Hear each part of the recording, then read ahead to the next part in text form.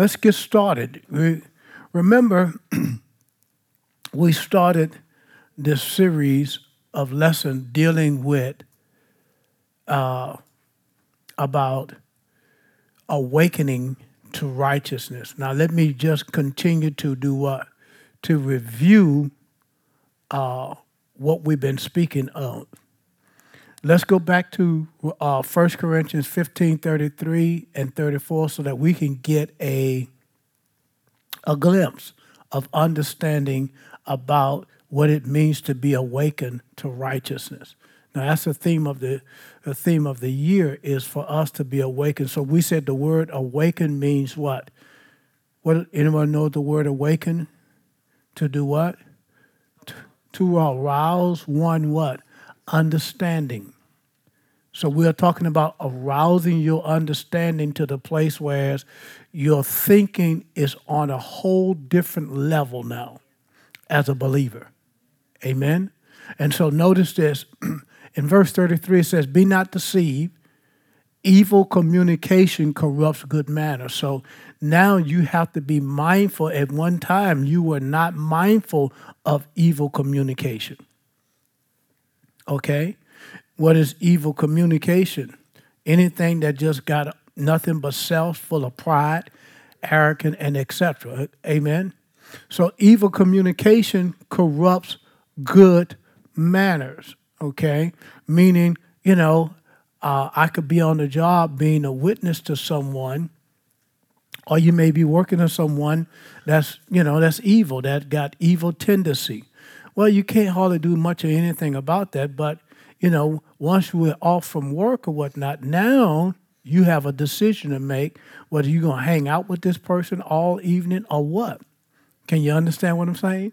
And so, good morning, guys. So, that's not something you want to do. You want to be to the place to whereas if you were hanging out, you want to be to the place that you are a witness to that individual. Is that right? Amen. Why? Because if you're not careful, then their evil communication will corrupt your good manners. Can you see that? So, so sometimes people see, say, well, man, what are you hanging out with that person for?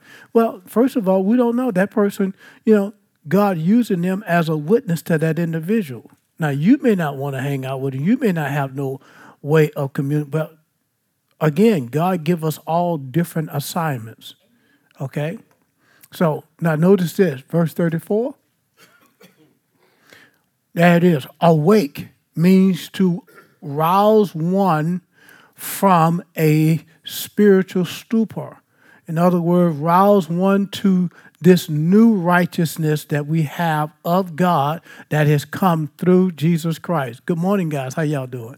All right. That has what? Come through Jesus Christ. So when we say awake to righteousness, that means we got a store that's called Rouse's. Right? The same Greek word.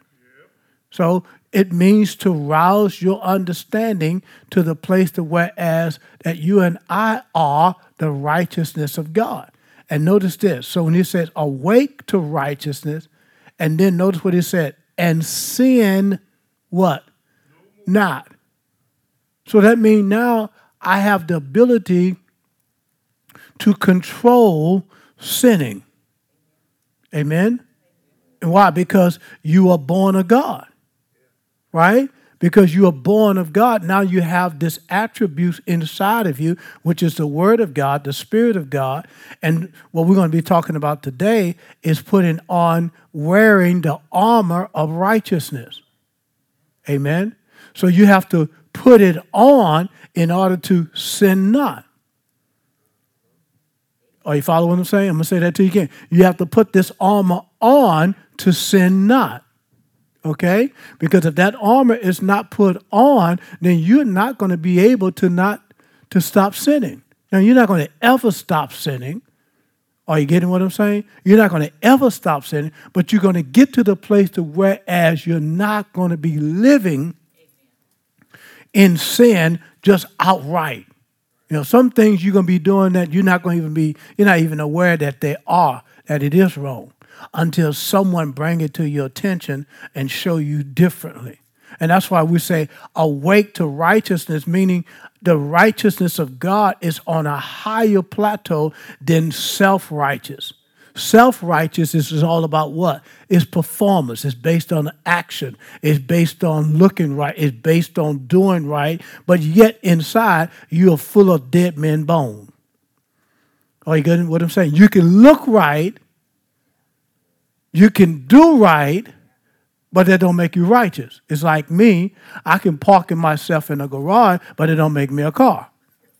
Right? So I think y'all got my drift right there, okay? All right, so now let's go to look at Ephesians chapter 2 and look at verse 8, Casey. Let's look at some of these verses of scriptures here. It says, for by grace are you what? Saved. And notice how your salvation came. How did it come? How? Through what? Faith. You see that? For by grace, meaning grace is God. It's God's provision. It's God's giving everything that we have need of without our help, without our willingness, without our input at all. God's goodness come up on you and I, done for you and I what we could not do for ourselves. But the response of receiving this grace has to come through faith. It is the faith of Christ. Okay? It's not a human faith. The Bible speaks of several different faiths. You got a human faith, you got mental faith, and then you got the faith of Christ. So the faith of Christ, notice this. So it says through faith. What does that simply mean when it says through faith? Through faith simply saying this. Notice it. It's not of yourselves, but it is what? A gift from God. And that's what salvation is. Salvation is a gift. Okay? So when you look at the word salvation here, when we talk about the word salvation, it's a gift of God. Notice this. Put verse 9, Casey. Not of works. Works. What is, when we say not of works, let's define that for a moment. Because the Bible said faith without works are dead. The works that this right here is talking about a work of performance, a work of a debt, a work of some type of action. And it says you can't do anything. This is a gift from God. It said lest any man should boast. So that means if you could receive from God based on your merits, based on your goodness, based on your standards, then guess what? It can't be grace. Because it's got to be grace, all of grace plus nothing. Are you understand what I'm saying? It got to be all God or nothing. It can't be God plus you. Well, God do this for me because, I gave $20,000 last month to help that church, pay his debt. That don't make you righteous. Now the church going to receive it. You give us $20,000 a day, we're going to put it in a church account. We're going to use it. But that don't make you righteous. But righteous people give $20,000 if God move on them, right? But we can't do it to say that I'm righteous, that God owe me something. I got something to boast about. Or I come from a traditional Baptist background. You see that some of the pews in the church, especially the first couple of pews, you may see your grandparent name on there. You think you tall cotton, huh? Right? And then somebody sitting on sitting on that family bench right there. Boy, look, what we get them eyes here. What'd you do? You go get the deacon and say, look, I'm here. Tell them they got to get out that chair. My grandparent paid for that chair. Right? That's old traditional Baptist church where I came out of. That's hogwash.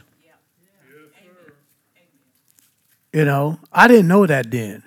But that's all wash. I mean, thank God that, look, but we have these traditions that we hold on to, and this is why some people get taken because they think, okay, well, I'm righteous because, hey, I got something to boast because I bought that pew, or I bought the sound system, or I bought the new camera. No.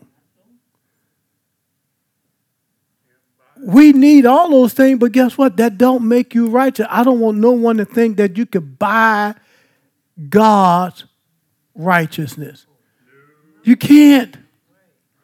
And if anyone tell you that, if anyone talk you into that, you better turn away and run from them. You better have the speed of Carl Lewis.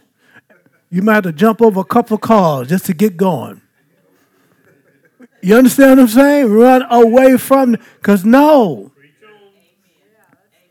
All right? I mean, some people are not going to like this kind of lesson I'm doing, but I'm just telling you, don't ever think that your money or some monetary thing that you do. I mean, you may even give a car. You may even buy a car. I mean, all of these things are great. Don't misunderstand me. But you're doing it in a manner just, because out of love. You're not doing it to earn any merits. You can't earn no merits with God.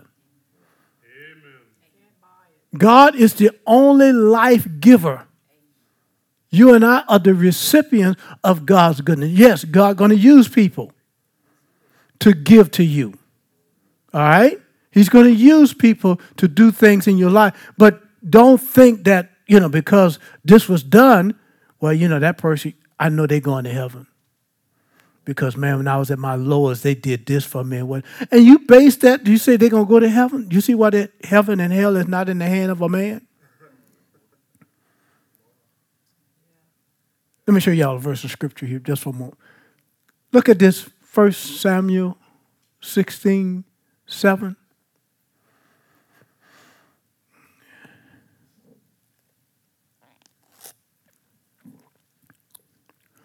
But the Lord said to Samuel, look not on his countenance.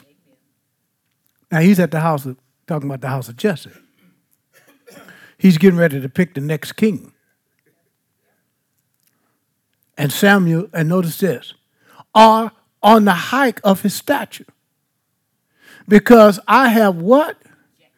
I refused him. Now, that's not a man said that. That's God. Because he knew what's in the heart. Not only did he know what was in the heart, but he didn't have the heart of God. For the Lord seeth not as man seeth. For man looketh on the outward appearance, but the Lord looks where? On the heart, the inside. We could say, well, yep, you can count on me. And when it's time, they'll no show. Are you following what I'm saying? All right, go back, Casey. Go back to Ephesians 2. Now look at he was at verse 9. Look at verse 10. Put this in the classic Amplified version. Verse 10. I like the way this verse reads in the Amplified. For we are God's own handiwork. That means all of you in here, all that's listening by Facebook, you are God's own handiwork. Each one of us has a purpose. Each one of us has a calling. Each one of us has something to bring to the table that only God could have put in you. No one else could have given it to you. No one else could have done it for you. Right? Look.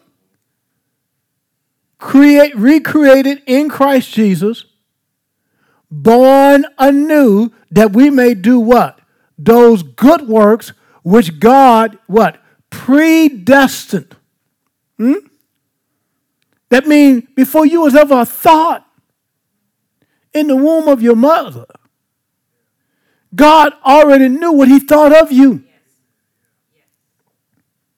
God already knew what he had purpose for your life. Now, we may not walk in the fullness of it, right? But as long as we got breath in our body, you have opportunity to say, Lord, I want to make sure I'm walking in the path that you have me. And if I'm not, I give the Holy Spirit consent to reveal it in my heart. And once you show me, I will change. That's simple right there, right? Notice this. Recreated in Christ Jesus, born anew, that we may do those good works which God predestined, planned beforehand for us. Taking path which he prepared ahead of time. I mean, God got paths for you and I. Even if you and I veer off, he know how to bring you back. We all got little navigation system.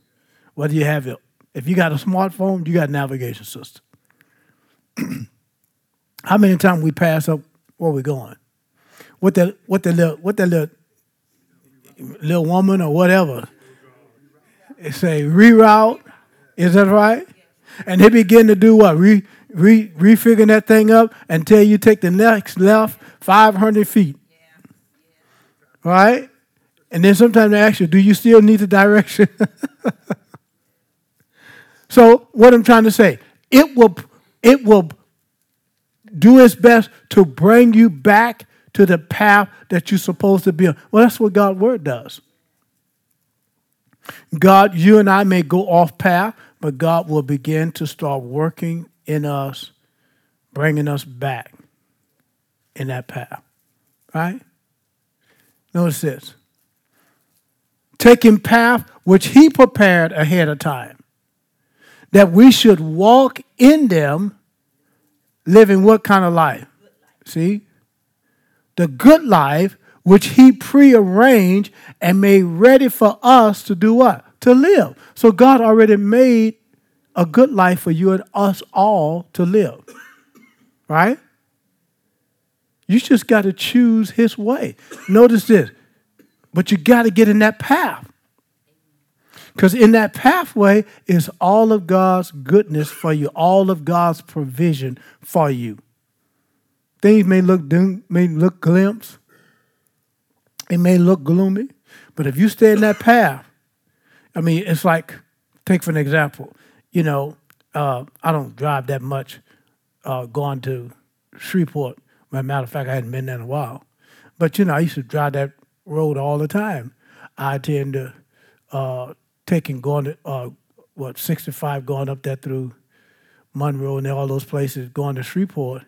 Man, that's the most boringest drive you could ever. That's a 3-hour boring ride that you could ever choose. You better make sure you got somebody with you, or you got some good music playing or some good teaching or something. To me, it's a boring drive. Okay, but what I'm trying to say to you, that if you're not careful, then notice this. If you get out of that path, even though it may look like it's boring, I know where I was going. I knew I had to pass through certain towns, certain cities or whatever to get to Shreveport where I was going. Now, once I got there, guess what? I forgot all about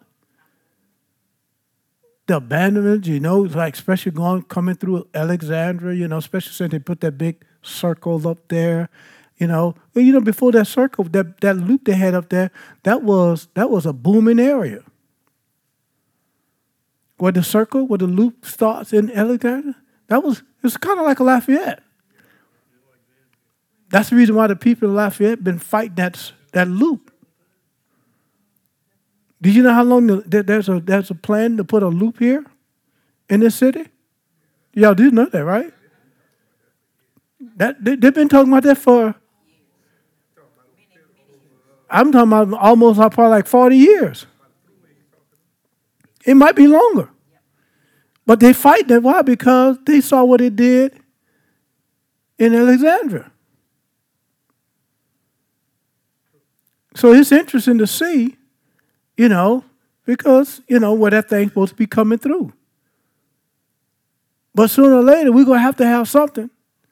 Because Ambassador Caffrey and Johnson and whatever other main road we got, Kali Saloon, Vera, that ain't going to get it. Is that right? No. But anyway, this is my point.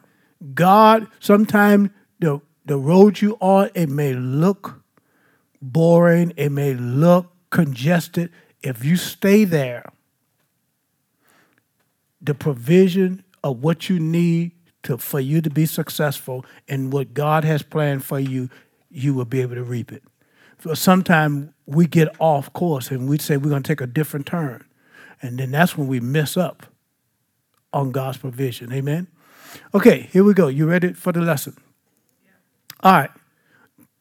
We're going to be talking about the armor of righteousness. All of this was just a foundation of building upon what we've been sharing with you. Now, when we talk about the armor of righteousness, for the last 4 weeks, we've been talking about living righteous. Living righteous doesn't mean by what you do living righteous is according to God's standard. Now, the armor of righteousness, let's put this up for a moment, Casey. Isaiah 59, we're going to use one of these as a foundation scripture, Isaiah 59:17.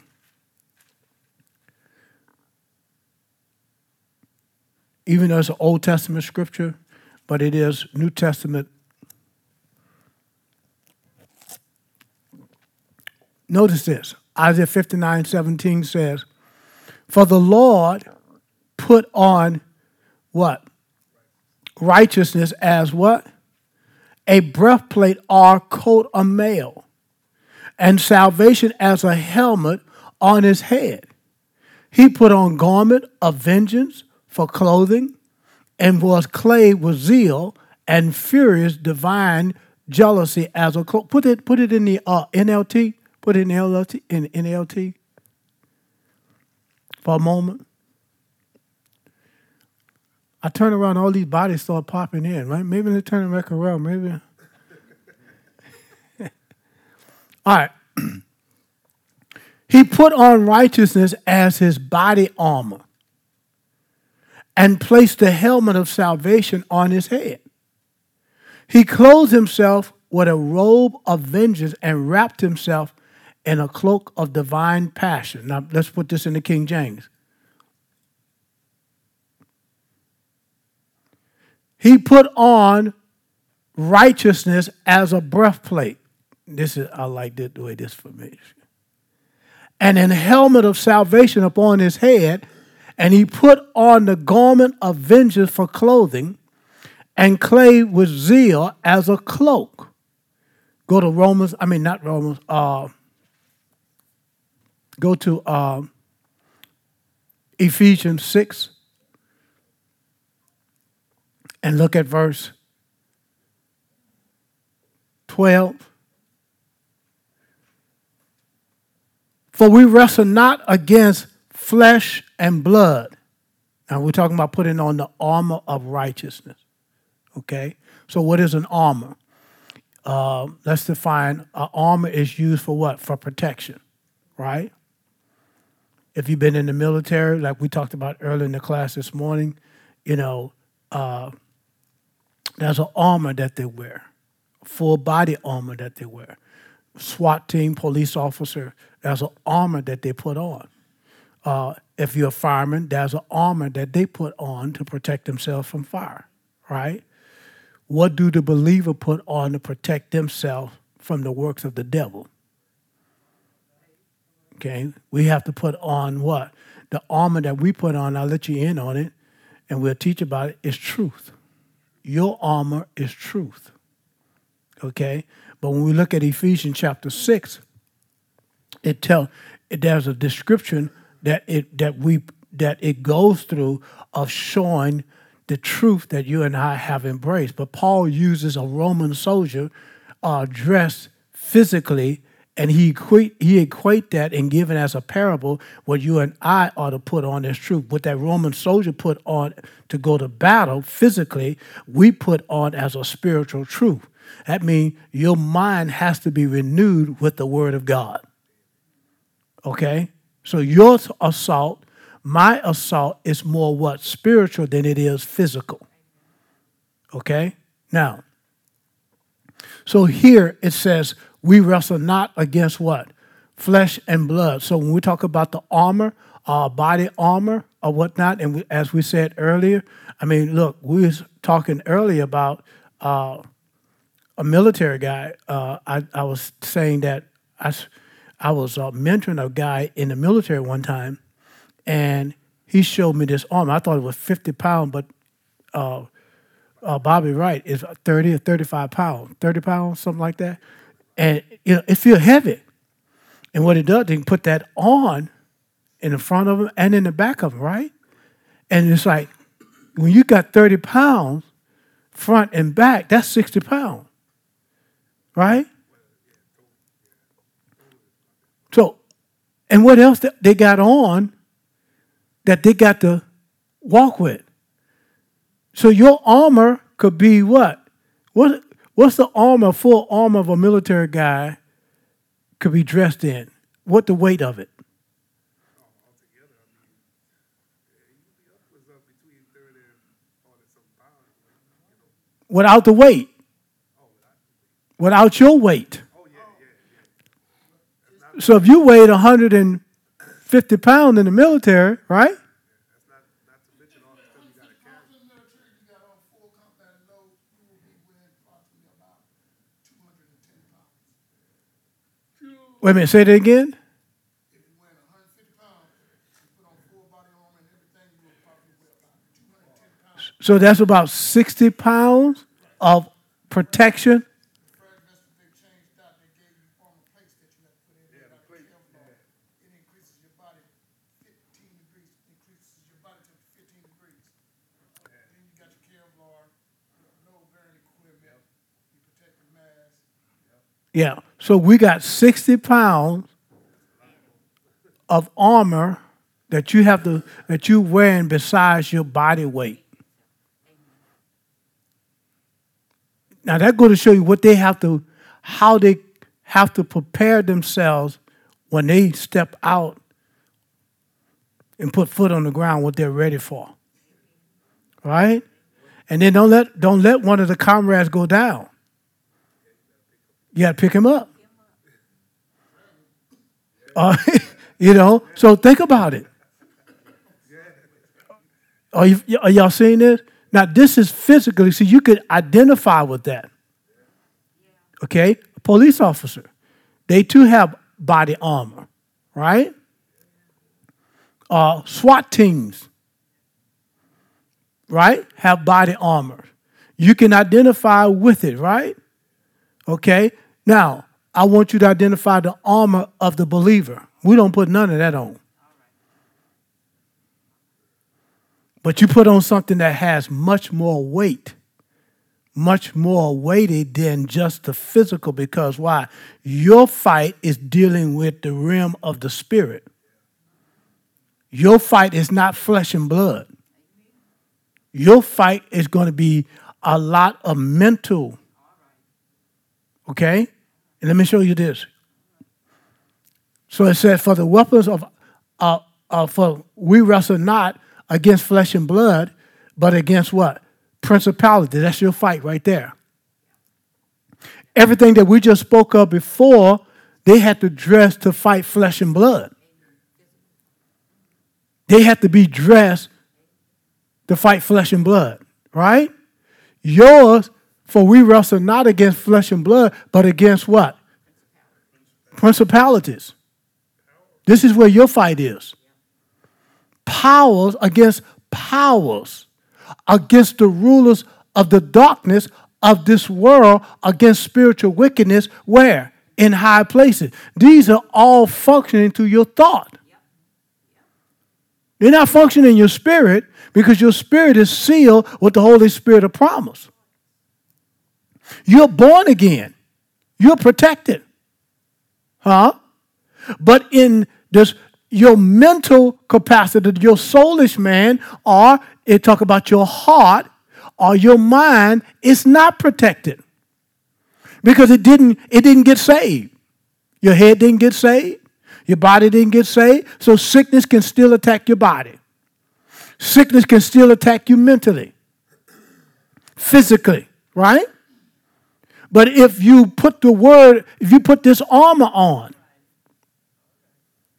Now my mortal body, my mental capacity can be preserved.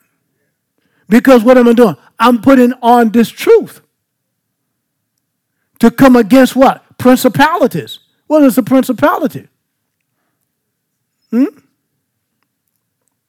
These are things that whereas you have always dealt with in your past, they're like familiar spirits.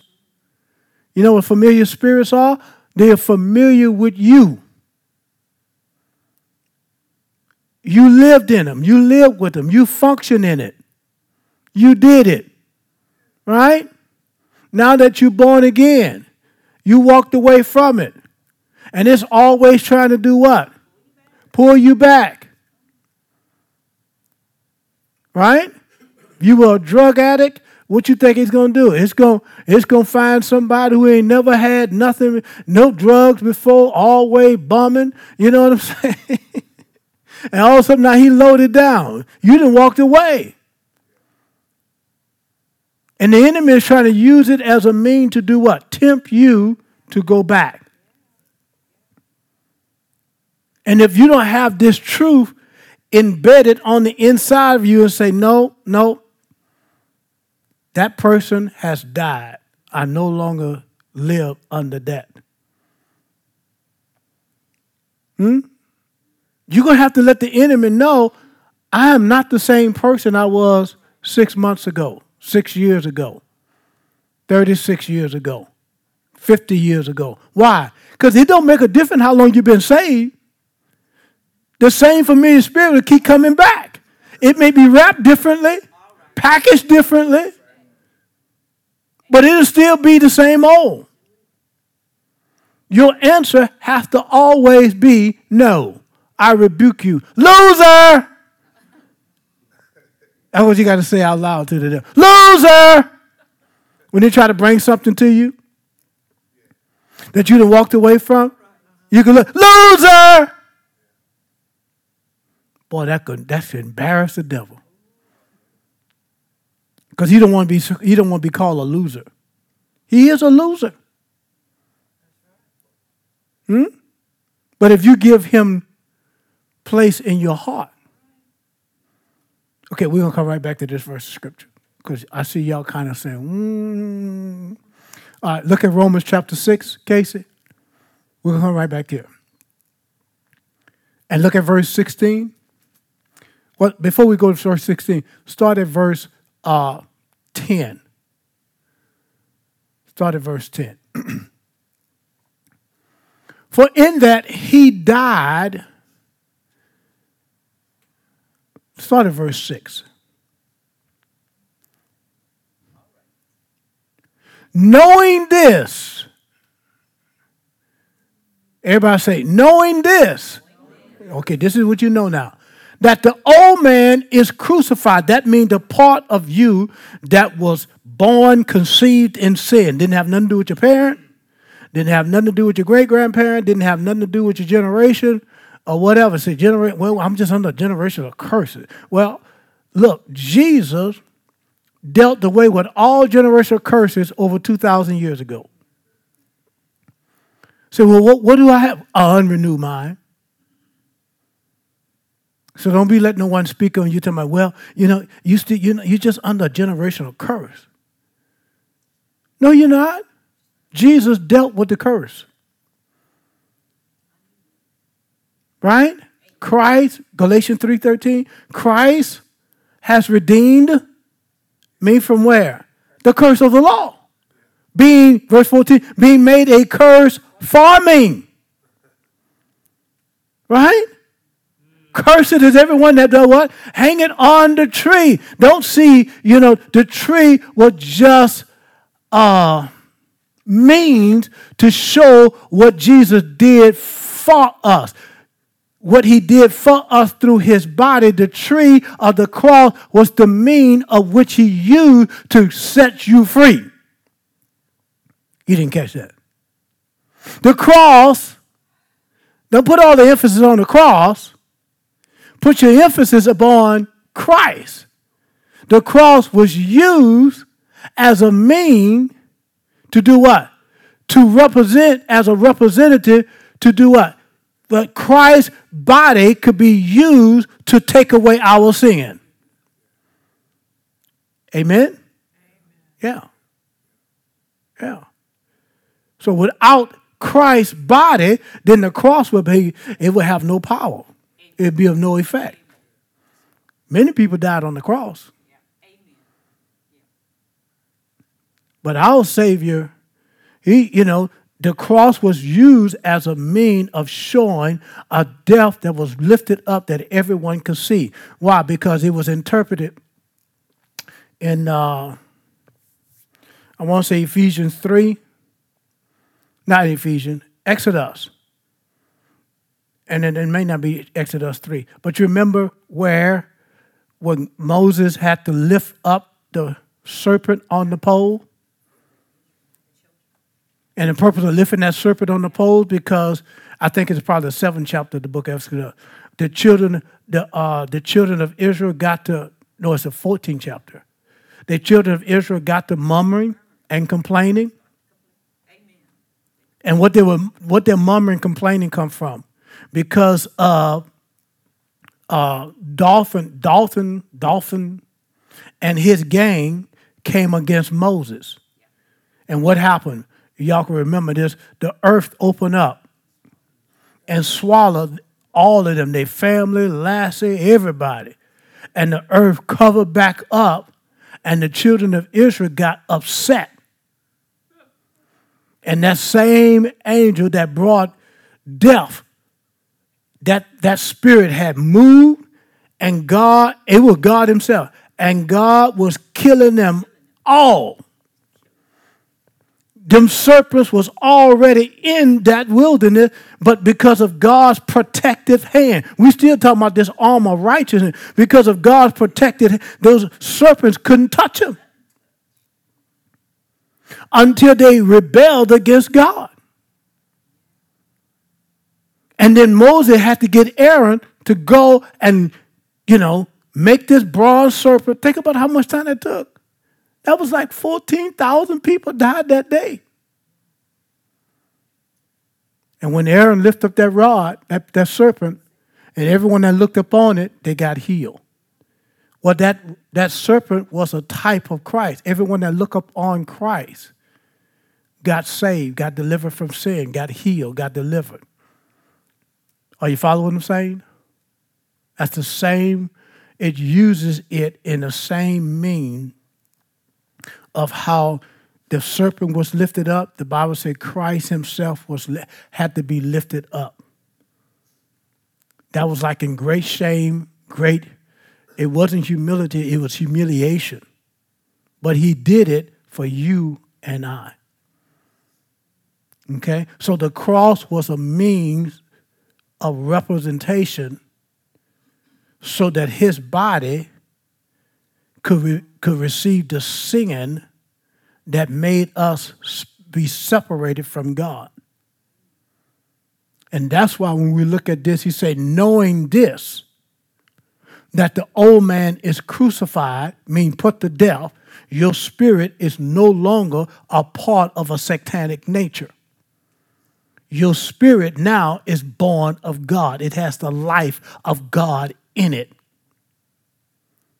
Oh, you understand what I'm saying? Now, your body, your soulish man, Satan still have access to it. But he don't have access to your spirit.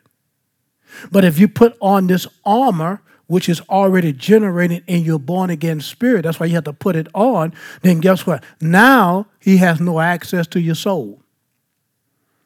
He has no access to cause sickness, to cause disease. He has no access to cause your body to just fall apart like a $2 suitcase.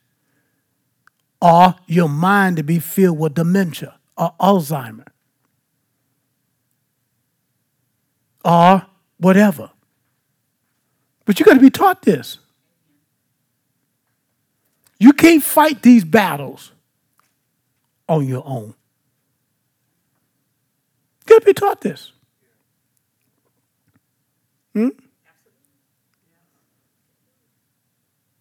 I experienced this person with my own mom. And I'm just telling you, she didn't have the severe case that some people has. Hers is more repetitive. But that in itself, that's a demon from hell. Now, her spirit was saved. Yeah, she got a new body. She got a new mind. And she don't remember none of that stuff. But the victory is here. We live the victory of Christ on this side.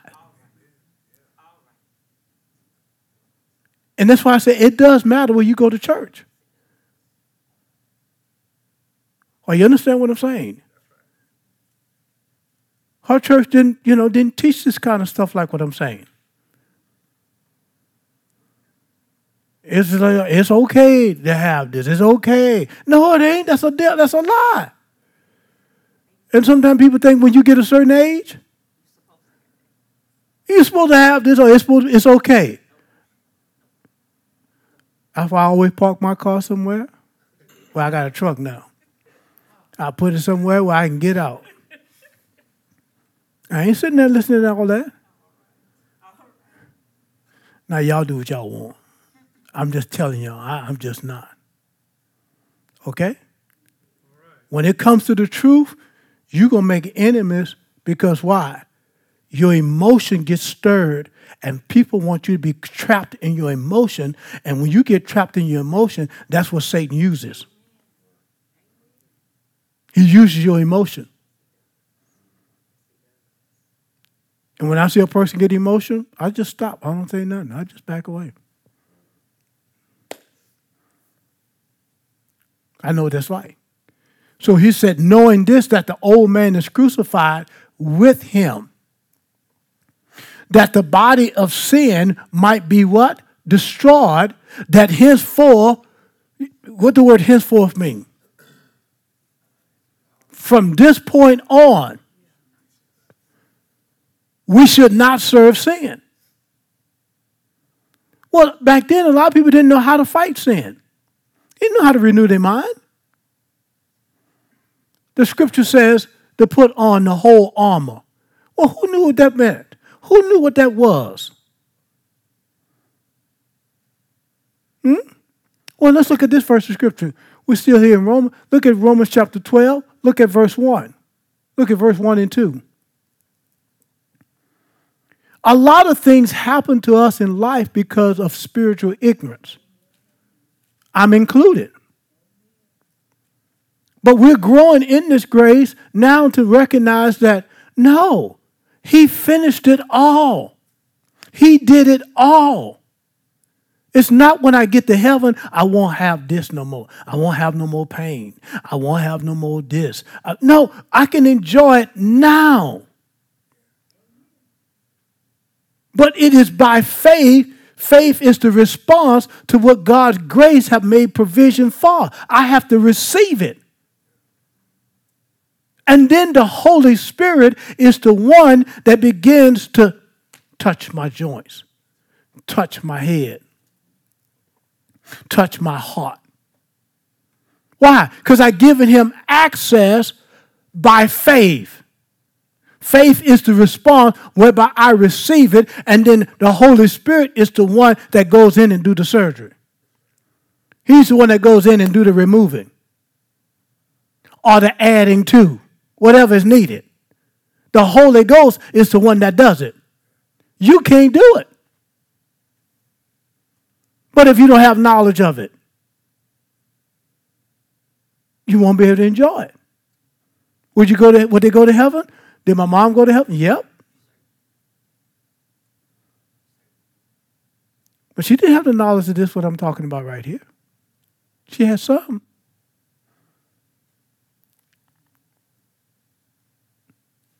I look at everything as a lesson learned.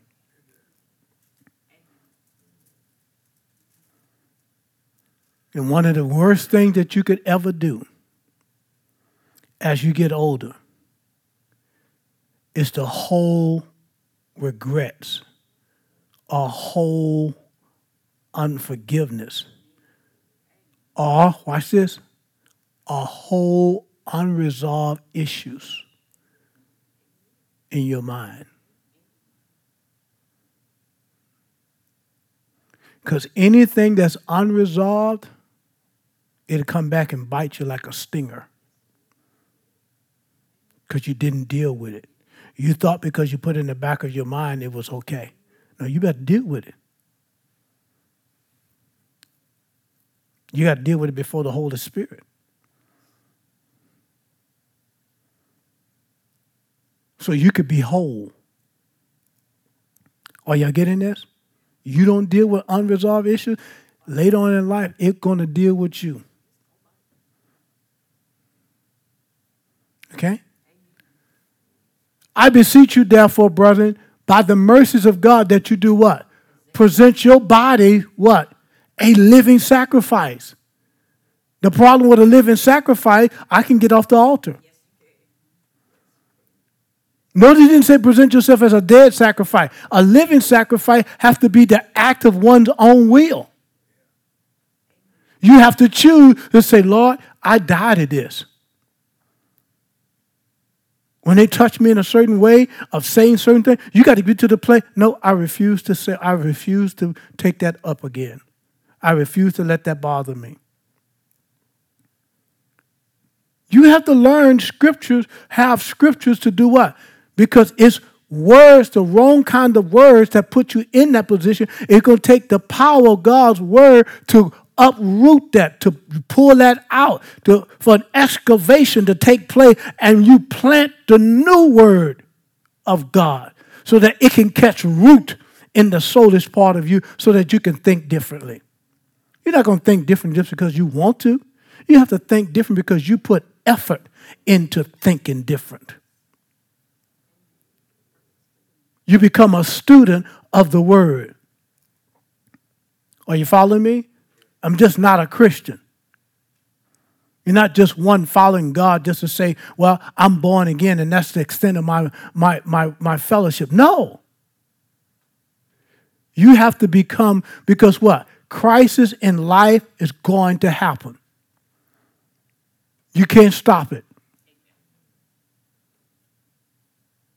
But my response to the crisis, I can control. By doing what? Wearing that armor of righteousness. That armor that's been given to me to protect my mind, the thought of a thing, to make the right choice based on how I think. And the choice that I make is going to control my emotions. Now, if you think wrong, you're going to choose wrong. If you choose wrong, you're going to have the wrong feelings come out.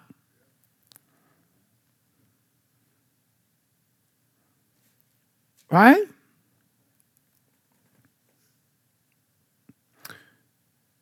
Saints, what I'm saying today is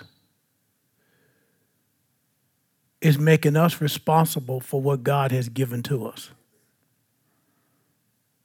You have to be the responsible one to wear it now, to walk in it. It's no longer just, I am the righteousness of God in Christ. You are.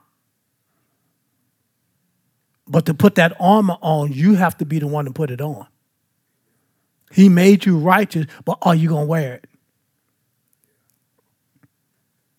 You have to wear it. And that armor that you wear is all about truth. When you know the truth, what does it rub you wrong? Because sometimes the truth can rub you wrong. The truth can make you uncomfortable. And that's a good thing. Because now you can confront that thing and say, no, you're not going to put me in this position. I'm not shutting off. Just by the idea, by the mere fact of you trying to make me shut down. Amen? Watch this. I beseech you, therefore, brethren, by the mercies of God, that you do what? You present. So you have to do this. Your body a living sacrifice. How do you do that? Lord, I present my body every day as a living sacrifice. So what I do? I get up, I read scriptures, or I pray in the Spirit. I pray in the Spirit for a certain amount of time. Sometimes I do it for an hour. Sometimes I do it for an hour, 45 minutes. Sometimes I do it for 30 minutes. Sometimes I don't do it at all. Sometimes if I'm studying on the subject or something on my heart, I meditate on that. Pray in the Spirit through that. What am I doing? I'm presenting my body as a living sacrifice. However, the Spirit of God, whatever he needs to do, whatever he's trying to get over to me, I'm presenting myself in a manner that I can receive the upgrade. Most of us in here got iPhone, whatever device you got, it has updates, right? Well, the iPhone just had a new update, number 17. That's all I know. But it has a new update, right? And you look at, and they got some things in there, that's totally different now in that new update. Now one of the things is you can, if you got an iPhone, you probably won't be careful, but if you got an iPhone, you can take your little iPhone, Brother George, you got an iPhone? You see, he can take a little iPhone, we can both take our iPhone, and we can put it to each other and share. Isn't that crazy? Huh? I mean, this thing can do a lot of things that it couldn't do. Just to upgrade. Just the updates. Okay? I didn't know I could take, I just learned this the other day, that my little earbud, it can, it has adaptable whatever. In other words, if I'm talking, if I'm listening to the word or listening to music and I start talking, it will stop playing the music. When I'm finished, it will come back up. Did y'all know that? Or y'all knew that already? I'm knowing this. Look, I look like I learned something new and y'all look and say, where you been?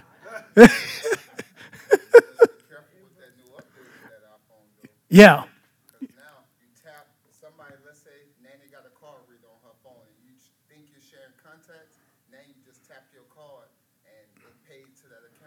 Yeah. Be careful with that. And see, that's another thing that somebody was saying. That's with the new update. It's not, you didn't get to choose that feature. So you used to clip your phone twice for your wallet to pop up. No, you tap it now, it's automatically going to go through. Yeah. Be careful with that one. Well, listen, guys. All I'm saying, I just used that to show the phone have to have an update. Well, I'm just trying to tell you, your soul got to have an update. And I'm just trying to update your soul. Not your phone, but your soul. Amen. Y'all know all about that phone. Y'all look at me. He just not learning that. Oh, look, he's so far behind. I don't pay attention to none of that stuff. Until I got the update, then I just realized, whoa, what's all this? I don't mess with all that stuff.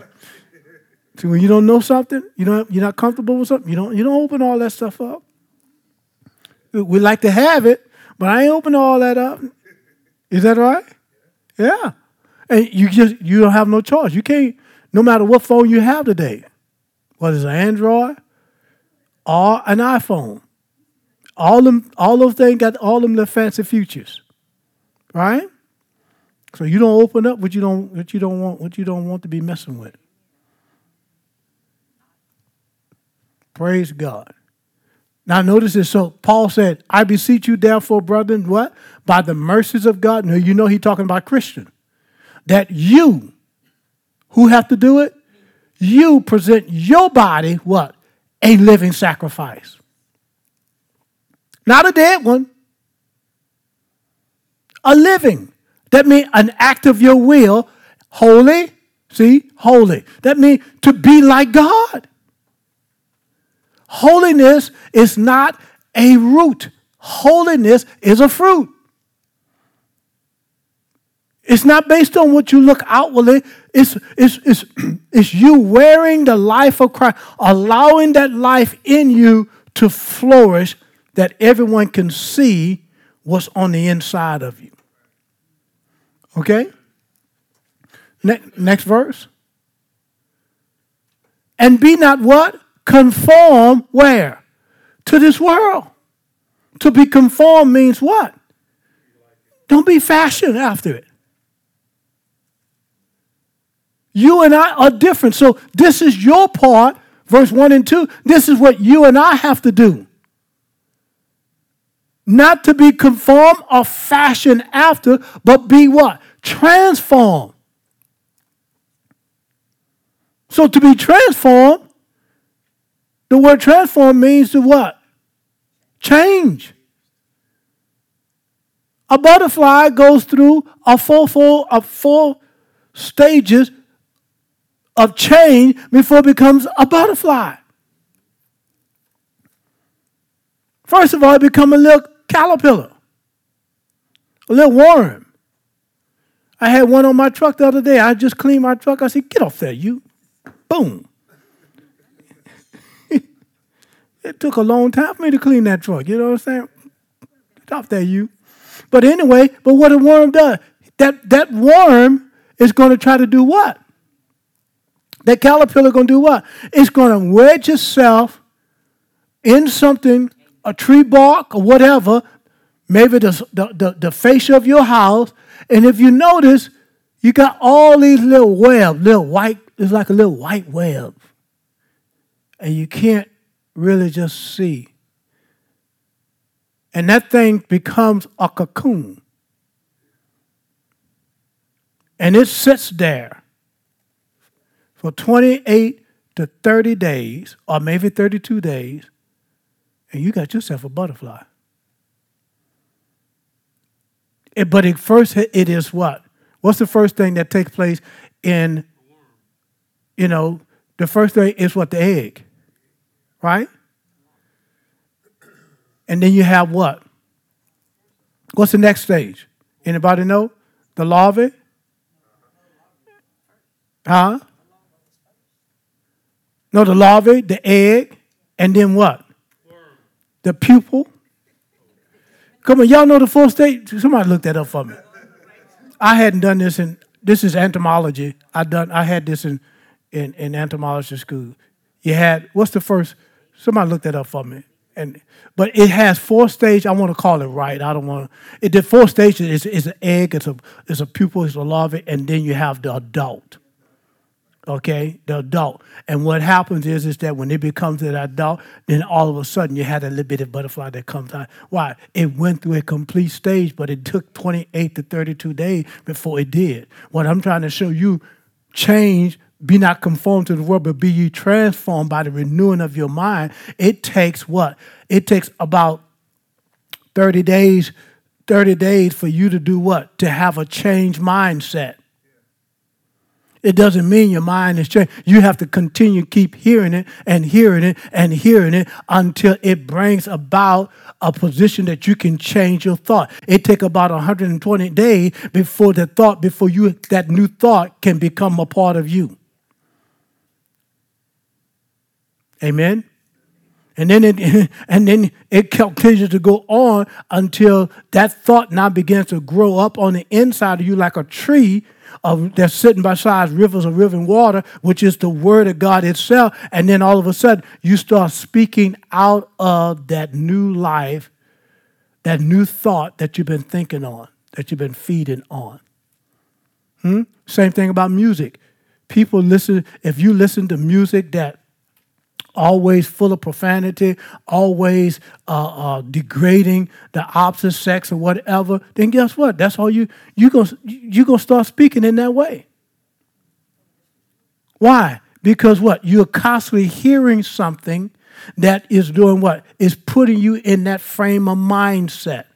What's the same thing about the Word of God? What if you just keep listening to the Word every day? You got the teaching of God's Word going in your ear all the time. Well, guess what? Sooner or later, things you didn't hear, gonna catch. Say, oh man, I didn't catch that. And then all of a sudden you're gonna say, wow, that is, man, look, that's so true. I got to stop that. Well, what happened? You didn't catch it the first 10, 15 times you heard it, Because some of our mind is so far out there, we got so much stuff going on, and then you got to keep hearing it and hearing it and hearing until it break down the husk, the outward part of all that you've been carrying, all the attitude, the behavior, the ways you've been picked up on. It has to break all that down before you can receive the seed of God's word to give life. Because at the beginning, you're gonna want to refuse it. You're going to want to fight it. Oh, that's not me. Oh, that's not for me. That's for the weak people. Huh? Is that right? Amen. I'm all that. I received the word. Amen. So be not conformed to this world, but be ye what? Transformed how? By what? Renewing of the mind. The word renew, one of the words for renew means to demolish, what do you call that? To have a demolition party. You know what I mean? To demolish. What are you demolishing? I mean, just think about if we wanted to break this, we want to open this up. What do we have to do? Tear this wall down, right? Well, that's what you're doing. You got to tear down some walls of containment, thoughts. Because this new attitude, this new idea I'm speaking of, it won't, notice this, it can't penetrate because that old dude of old way of thinking is saying, nope, I'm not coming down. This wall has to come down with a force. It ain't going to come down because I do that. It ain't going to come down because I say, in the name of Jesus, come down. It's still up. You got to knock it down. Now, in the book of Joshua, Jericho, the walls of Jericho did come down because God gave instruction. But I'm talking about using this as a part of your thought life. You're going to have to knock this wall down. Because that wall will keep you from not receiving the fullness of God.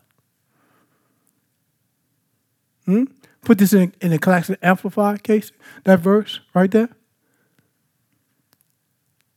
Do not be conformed to this world, this age, fashion after, and adapt to its external, superficial custom. But be ye what? Transformed, change, how? By the entire renewal of what? Your mind, by what? Its new ideals and new attitude. And that's the key. It has a new attitude, a new idea. That's what this righteousness is about. It's about bringing you to God's right standing, what his idea, what his attitude, and until you do it like he said, until you walk in these truths like Christ in you, you're not going to get the results. You're going to still be a knucklehead. Look, so that you may prove for yourself what is that good and acceptable and perfect will of God. Even that which is good and acceptable and perfect in his sight. So how will I be able to prove for myself? He says, so that you may prove for yourself what is that good. So you can't prove what is good until you do the first part of that verse. Yeah, you think that's something? Watch this. Put it in the Message. Look at that verse in the Message. We probably have to quit. Let's see. Yeah. So hear what I want you to do. Isn't that sounds like Southwest Louisiana, huh? God helping you. Take your everyday, ordinary life, your sleeping, eating, going to work, walking around life, and place it before God as an offering. Boy, isn't that good? See, your everyday mundane life, put it before God as an offering. Embracing what God does for you is the best thing you can do for him, right? Don't become so well adjusted to your culture. Oh, look at that. That you fit into it without even thinking. Well, the culture changed. We got to get, fit in the new culture. Are you kidding me? I'm not fitting in nothing. I'm already fit. I'm in Christ. Amen. And if you're a believer, guess what? You fit where? In Christ. Notice this. Don't become so well adjusted to your culture that you fit into it without even thinking. Instead, fix your attention on what? On God. You will be changed from the inside out. Ooh, did you see that? You'll be changed where? From the inside out. That sounds like a microwave, doesn't it? What the microwave does? Fix your food. It heats it up from what? From the inside out, right? That's what the word is doing. It says, readily recognize. No, where am I? Okay, you'll be changed from the inside out. Readily recognize what he wants from you and quickly respond to it. Unlike the culture around you, always dragging you down to its level of immaturity. God brings the best out of you, develop well-formed maturity in you. Isn't that good? Now, that's just a translation. That's an interpretation of Romans 1 and 2 using the word of God, right? Now, let me close with this. My point in all of this is that if you're going to live, if you're going to put this armor on, you're going to have to change the way you think.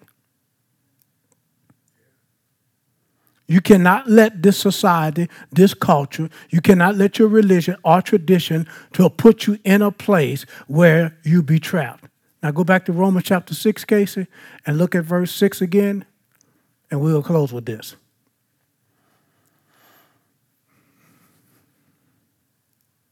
So it says, knowing this, that the old man is crucified with him, that the body of sin might be destroyed, that henceforth we should not serve sin.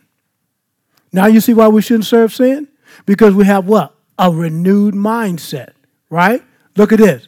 For he that is dead is what? Free from sin. How is that? How is it that you're free from sin? It's because your spirit is born of God. That's the part of you that's free from sin. Okay? Next verse. Now, if we be dead with Christ, we believe that we should also what? Live with him. Is that right? So God is a spirit, and they that worship him must worship him how? In spirit and in truth. That's John 4:24, right? And, John 6:63 said, the words that I speak to you, they are spirit and they are life unto those that find them, right? So, next verse. Knowing that Christ, being raised from the dead, he died no more. Death has no more dominion over him. That means over his spirit. Sin, the law of sin and death has no more dominion over you and I. Because we have the life of Christ. Jesus, notice this, Christ being raised from the dead, died no more. In other words, the type of death that he died, yes, it was dual. It was both spiritual and physical. But the spiritual death came before the physical death. Okay? Anybody know why? Anybody know why the spiritual death had to come before the physical? Because what? He wasn't a sinner. He had to give himself. He was made a substitute for sin, and the Father had to put the nature of our sin on him.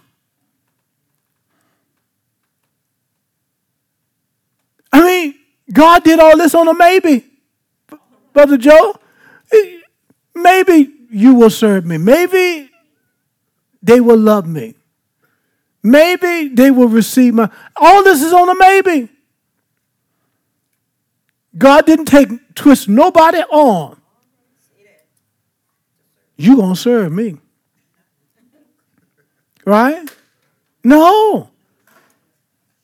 God did this willingly, lovingly. Huh? Watch this.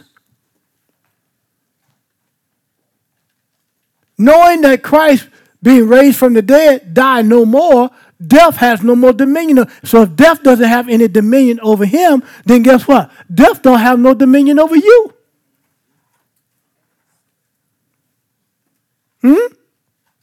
Next verse. For in that he died where? Under sin, how many times? Once. Once. That means all your sin has already been forgiven. Past, present, and future tense. God is not coming down here again and make himself a sin substitute for you and I. This is why you have to put on that armor of righteousness and not get caught in the culture today that want you and I to adapt to its new external superficial custom. The devil is a lie. Is that right? The devil didn't create the heavens and the earth. The Bible said God created the heaven and the earth. Is that right? Okay, a couple more verses. Likewise, everybody say, likewise. See, watch this. Reckon ye also yourself to be dead indeed to sin. What? That's your spirit. It is. It's dead to sin. It cannot sin. I didn't say your soul can't sin. I didn't say your body can't sin. But that's why we're talking about putting on this armor so that you can sin not. So you can stop the sinning. You can stop with, the more knowledge, the more understanding of these truths. You're able to put off the thing that used to so easily begot you and I. But now that we're putting on this armor, we are more ready to say, nope, I'm not giving in to that. Nope, in the name of Jesus, I cast that thought down. Well, what are you doing? Because now I don't have to engage in that. I have to make a decision to engage in it if I do. Right? Can y'all see that?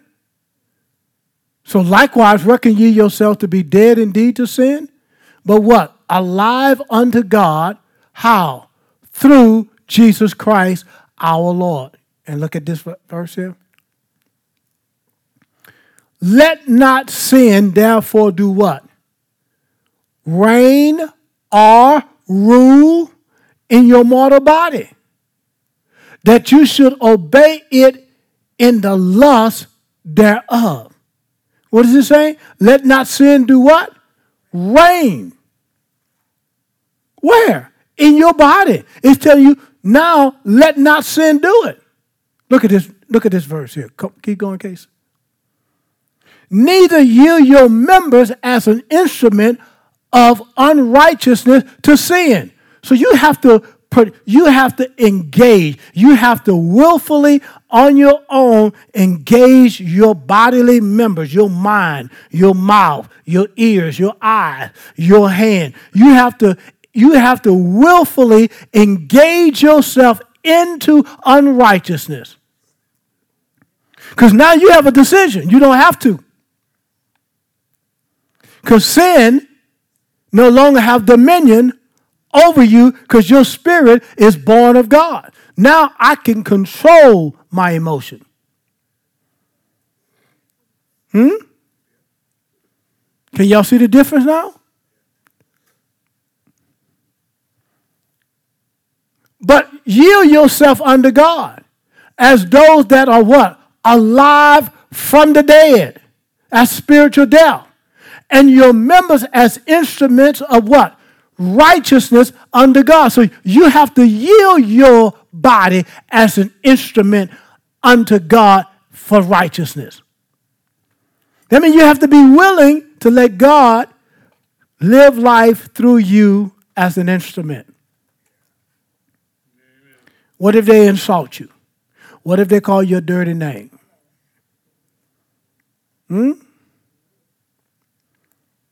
You dead. A dead man don't receive insults. He don't respond to insult. What if we went to the morgue right now and we start talking to that dead man?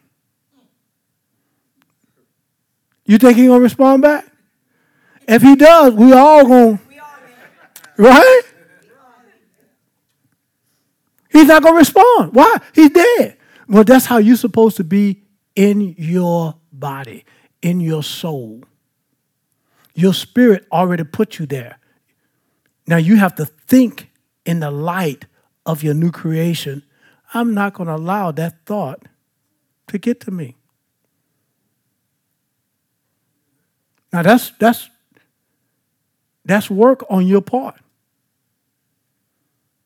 That's you putting on that righteousness. That's you putting on that armor, that protective, the helmet of salvation. I'm not going to allow anything to penetrate my mind that I don't need to. I'm not going to watch things on TV that would put me back in a place for, to be tempted. That's the responsibility of the righteous. Are you following what I'm saying? I'm going to use my mouth as the sword of the Spirit. I'm going to make a stand for what is right. If my body get attacked in the name of Jesus, I command you to pain stop. I can do that. Right? Or if something trying to come against me, I can take my words and begin to say, every fiery dart of the wicked one, I can do what? I can quench it with the shield of faith, with the word of God. I don't receive that in the name of Jesus. See, the responsibility to act right, to live right, is going to be on you. You're wearing it now. Neither yield your members as instrument of unrighteousness unto sin, but yield yourself unto God. That's a decision. You must make, I must make, every day, all during the day. You got to make that decision not to yield yourself unto the devil, but unto God. And finally, watch this. But yield yourself unto God as those that are what? Alive from the dead. People can't see your new birth. They can't see that you're born again, but they can see what you're wearing. They can see the love. They can see that joy. They can see that peace. They can see that loving kindness. They can see it, but they can't see you born again. But they can see healing.